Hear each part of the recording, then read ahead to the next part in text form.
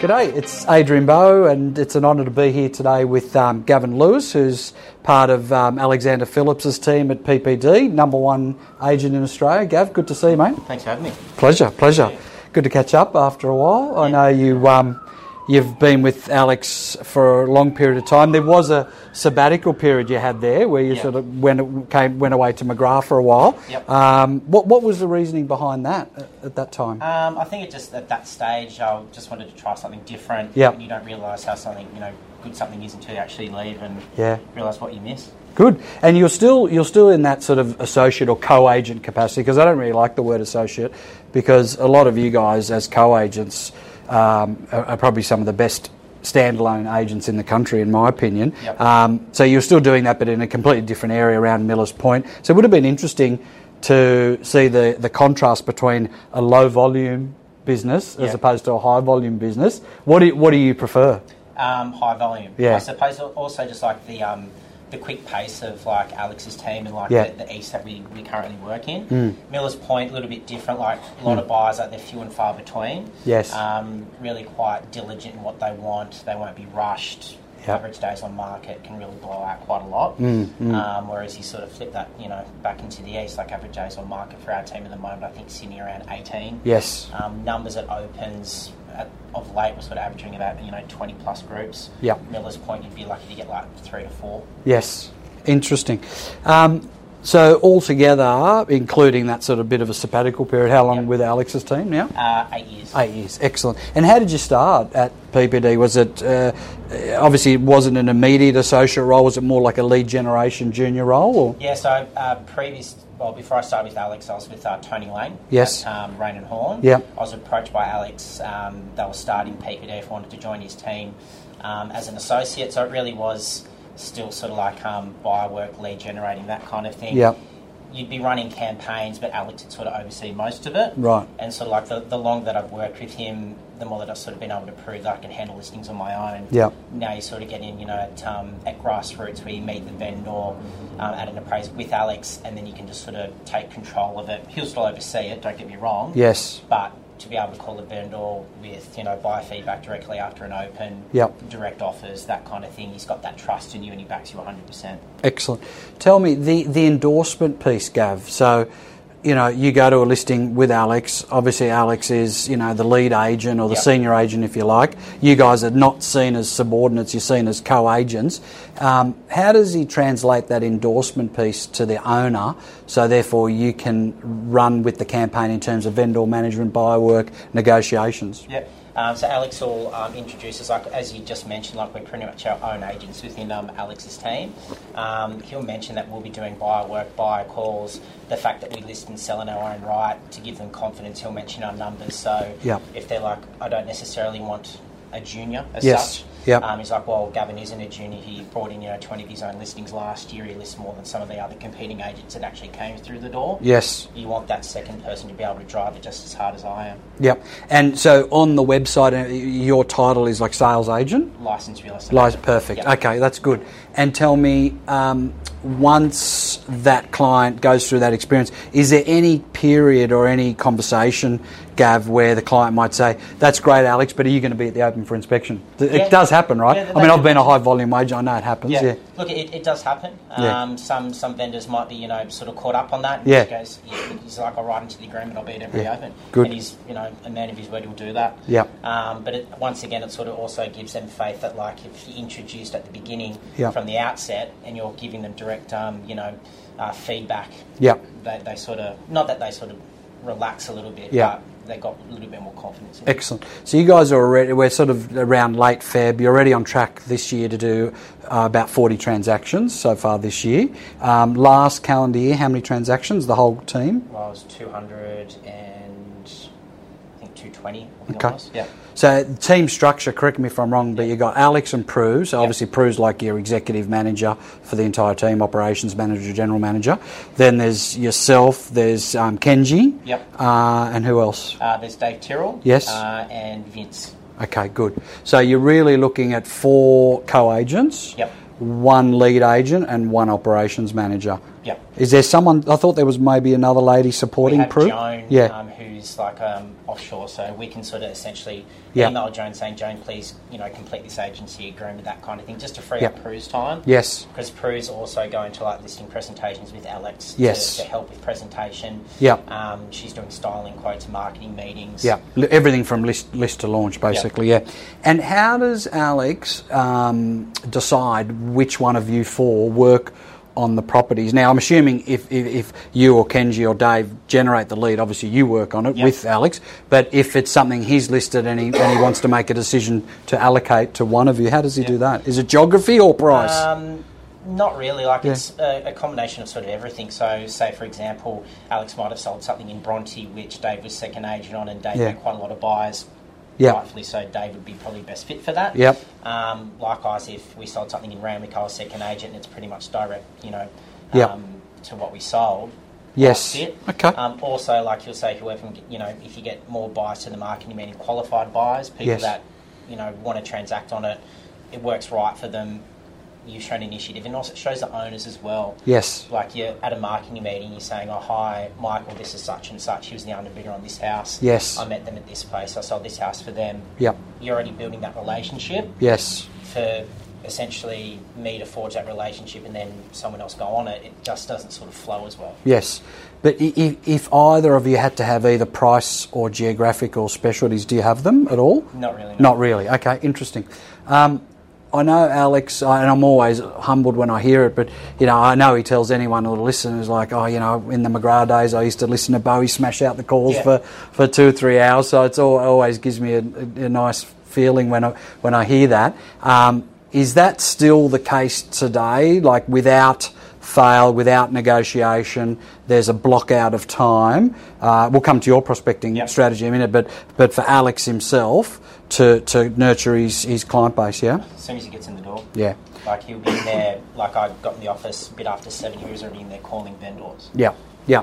So obviously current vendors is a big part of it. Yep. Past clients, I know for a fact, Alex, it's a big part of it. And his database, I think a lot of people are surprised about the size of it. People think the people that he's nurturing is like tens of thousands, but it's actually more curated than that. Yep.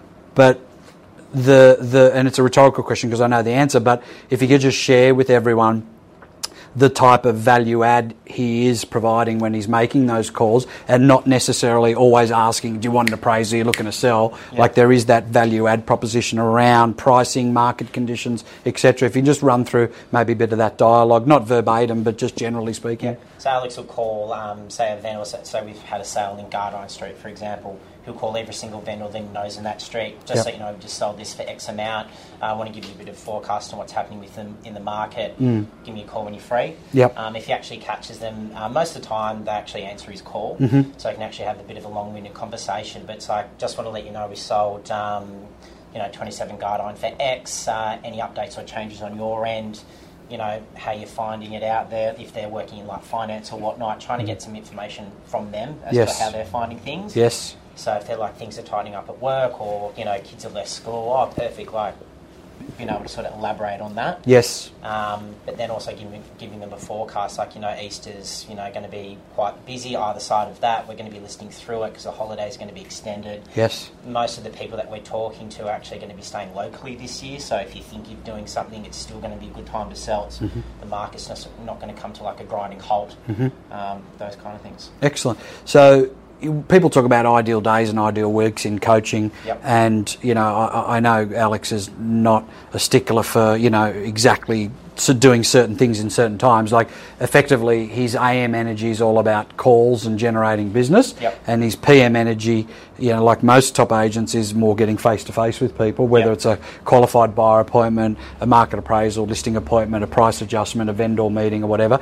How many hours just ballpark prospecting in the morning, and how many face to faces would he be doing in the afternoon? Prospecting in the morning, it could be anywhere from 1 to 2 hours, religiously. That's obviously a combination of like calling hot sellers, past clients, current vendors as well. Face-to-faces, after week 1 of a campaign, we're meeting with them once a week, vendor meetings and whatnot, depending on how many appraisals he's got and vendor meetings. But I mean, you'd like to think you'd be doing like potentially, 3 to 4 Yes, in the afternoon, depending on how busy we are. Per day. Now, what about yourself, Gavin? Are you replicating that type of process during the day as well, like keeping your AM energy to build business and your PM energy to nurture business in terms of those face-to-faces? Yeah, definitely. I think also a big part of my role at the moment is doing like real quality buyer work. Yes. Being able to slot buyers into certain houses. They might not have anything to sell. Yes. But actually giving them like a good experience. So when the time does come to sell, Gavin was amazing trying to find my house. It might not have been one that PPD was selling. You might have told me to go look at one for your example or anyone else. Yes. Also, their friends might be thinking of selling. What was it like buying? We did a lot with Gavin. It was fantastic. He called us in the morning, messaged us on Saturday afternoon, what did you look at? How did you find it? Anything that you liked, that kind of thing. See, this is gold, for us that are listening, because, if you put a gun to an agent's head today and said, I want you to find 6 auction campaigns signed up within the next 24 hours, it would actually be really challenging. Yeah. But if you put a gun to someone's head and said, look, I need you to find 6 qualified buyers in the next 24 hours, you could actually do it. Yeah, definitely.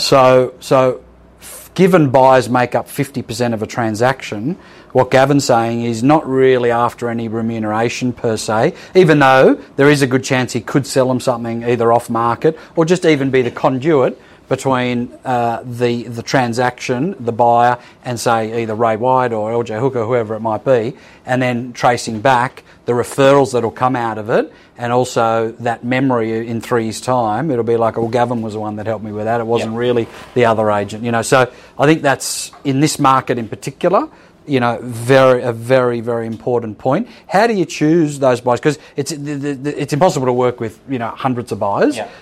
How many of those hot buyers would you work with at any one stage, and how do you choose them? I assume it would be people that are underbidders at auctions, people that have produced a 66W at some point. Yeah. I literally have a book in my car with people's names and numbers on it. Yep. So I try not to work with any more than, like, say, 30. Yes. Because I think if you get past that, you're not actually contacting them religiously.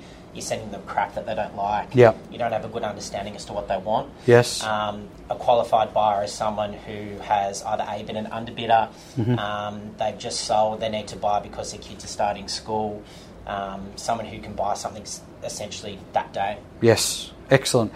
I love the analogue version of that in terms of just in a book, right? It's just, there's nothing fancy about it, because as you know, mate, you get a lot of calls from agents. What's the best CRM? What's the best follow-ups? It's like just anyone that works, anyone that's effective and you're sticking to.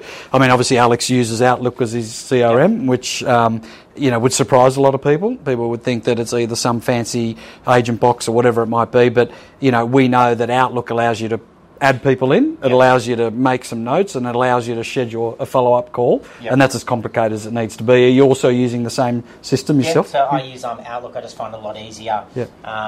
Like if I'm on the road, I can type in my phone, say like, Bradley Street, just sold it, and I can be on the road. Number 2, I might not be in the office for like 3 or 4 hours, but at least if I'm driving around, I can still scroll through and see it a little bit easier.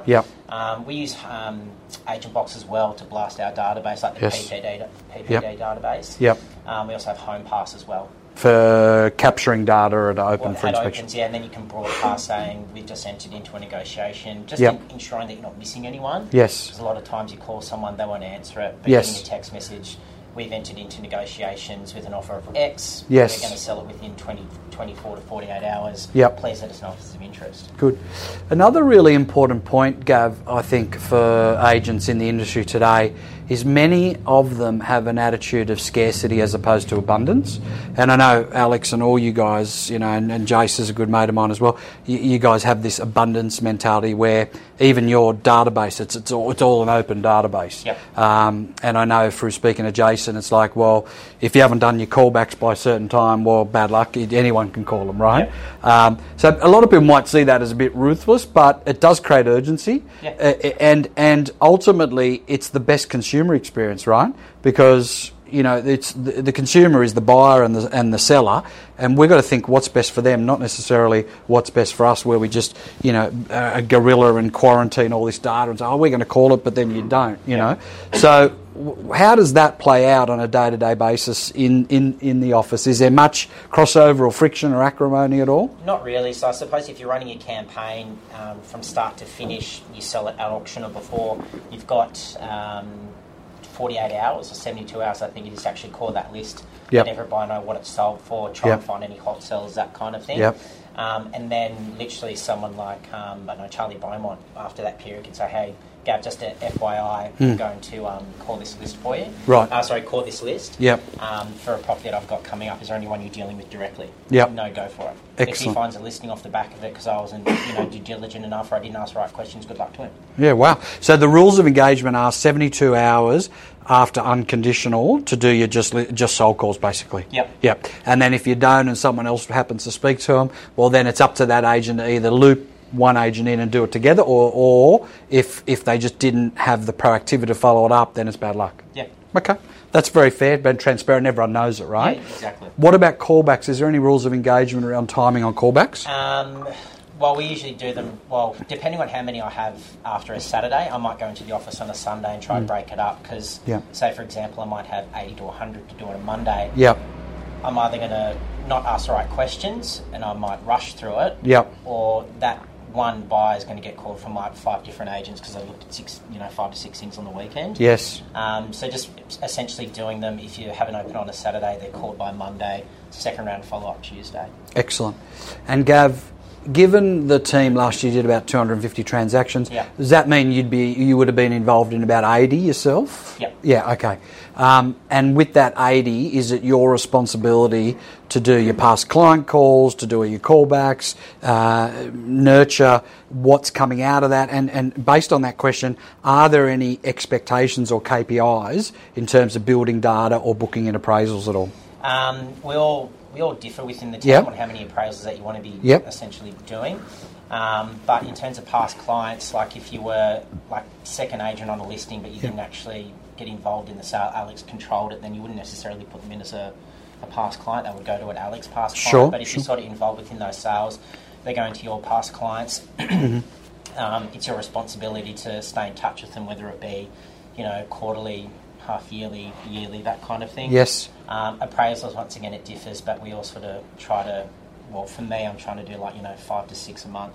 Mm-hmm. Appraisals? Of my own. Yeah, okay.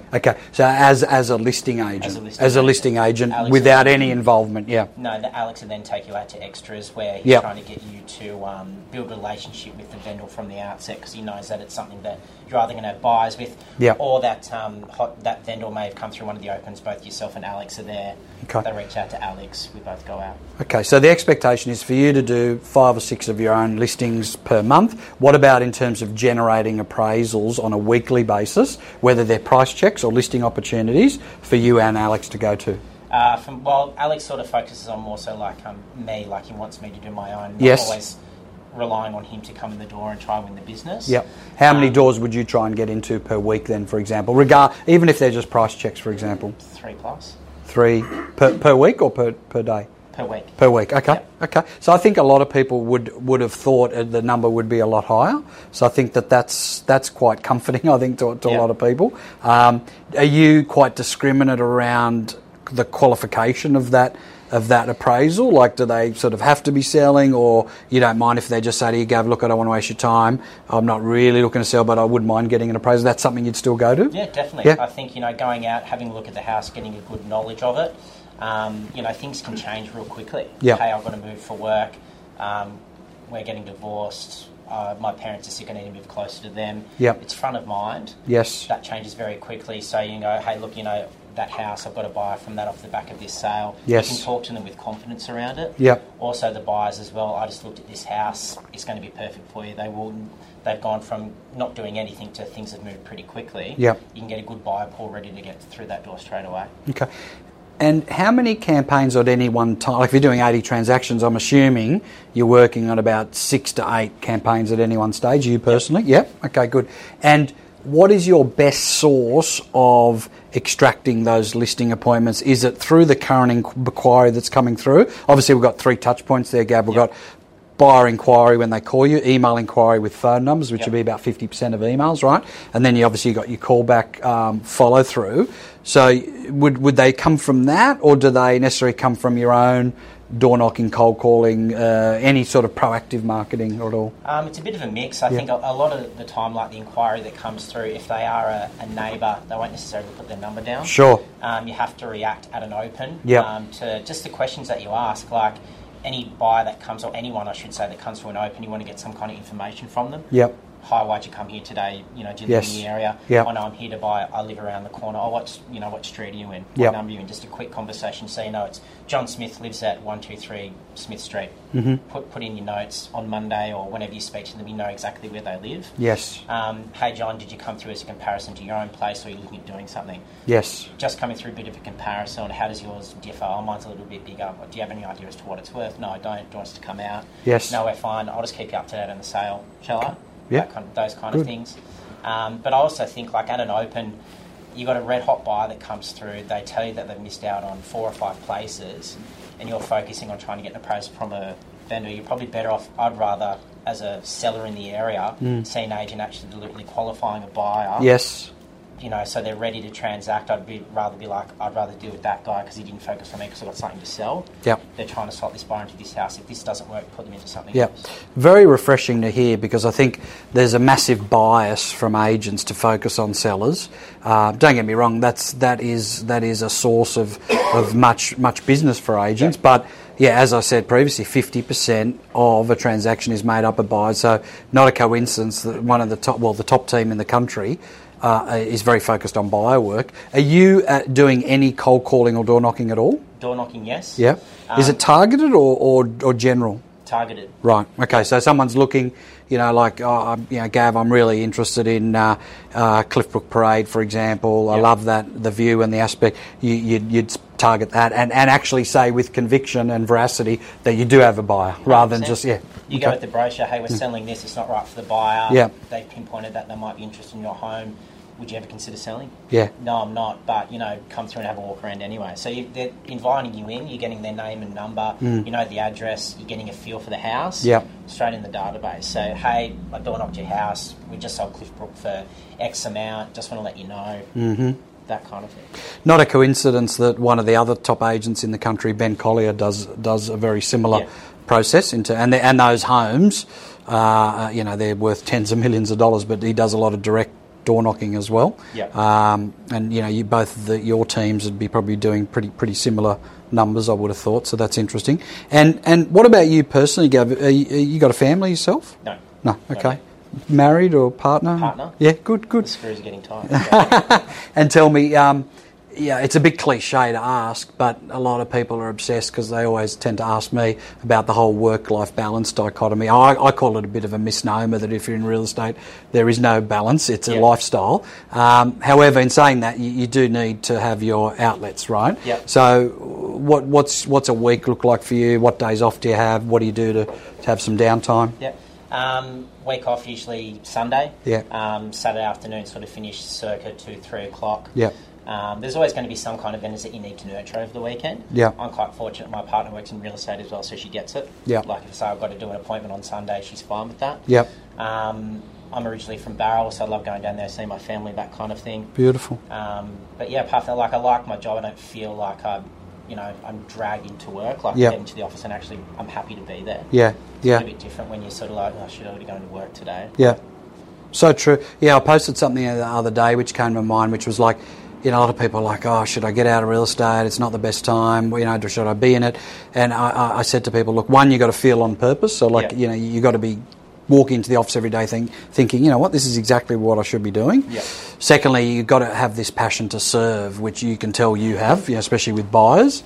And thirdly, I think that this needs to turbocharge your goals, whatever they happen, whether they're financial or in a contribution sense where you want to give money away or buy material things. It doesn't really matter, but as long as it's, if it's buying a property or whatever it might be. So I think it's not a coincidence that you suit all those things. How old are you now? I'm 36. 36, yeah. So a lot of people erroneously, I think, would think to themselves, Gavin, 36, top agent in the country, why wouldn't he just be a standalone agent at PPD where internally and externally, we all know that you are a standalone agent. I don't really like that terminology, but I suppose the question is, why wouldn't you just sort of move out of Alex's team and just, build your own team, for example? Yeah.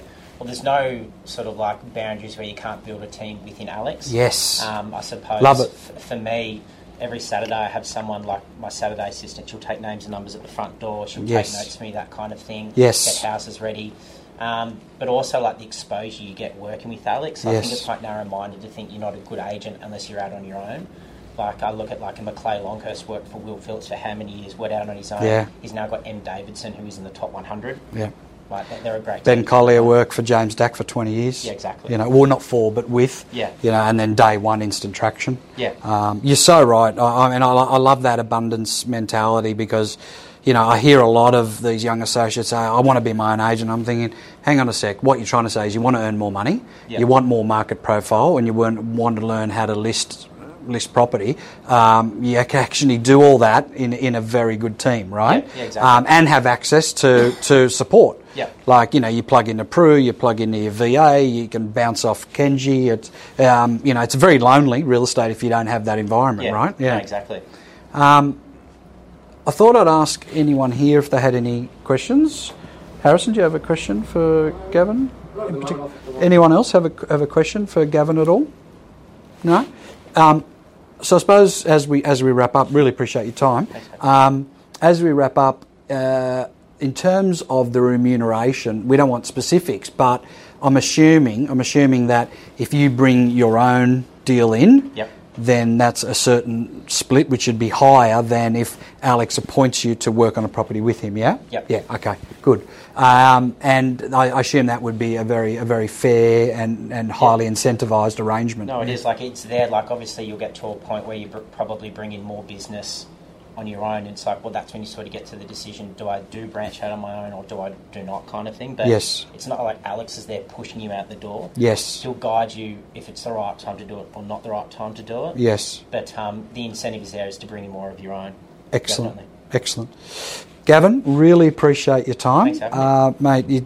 This is a really good example, folks, of good guys can come first. I think that there's a misconception that you need to be a slick salesperson who's telling untruths and has low integrity, and they're the ones that sort of tend to win. But this is a great example of someone who's a good quality human, high integrity, high in transparency, and is actually at the top of his game. So well done, buddy. Thanks, mate. Appreciate it. Pleasure, mate. Thank Pleasure. You, mate. Okay. Good.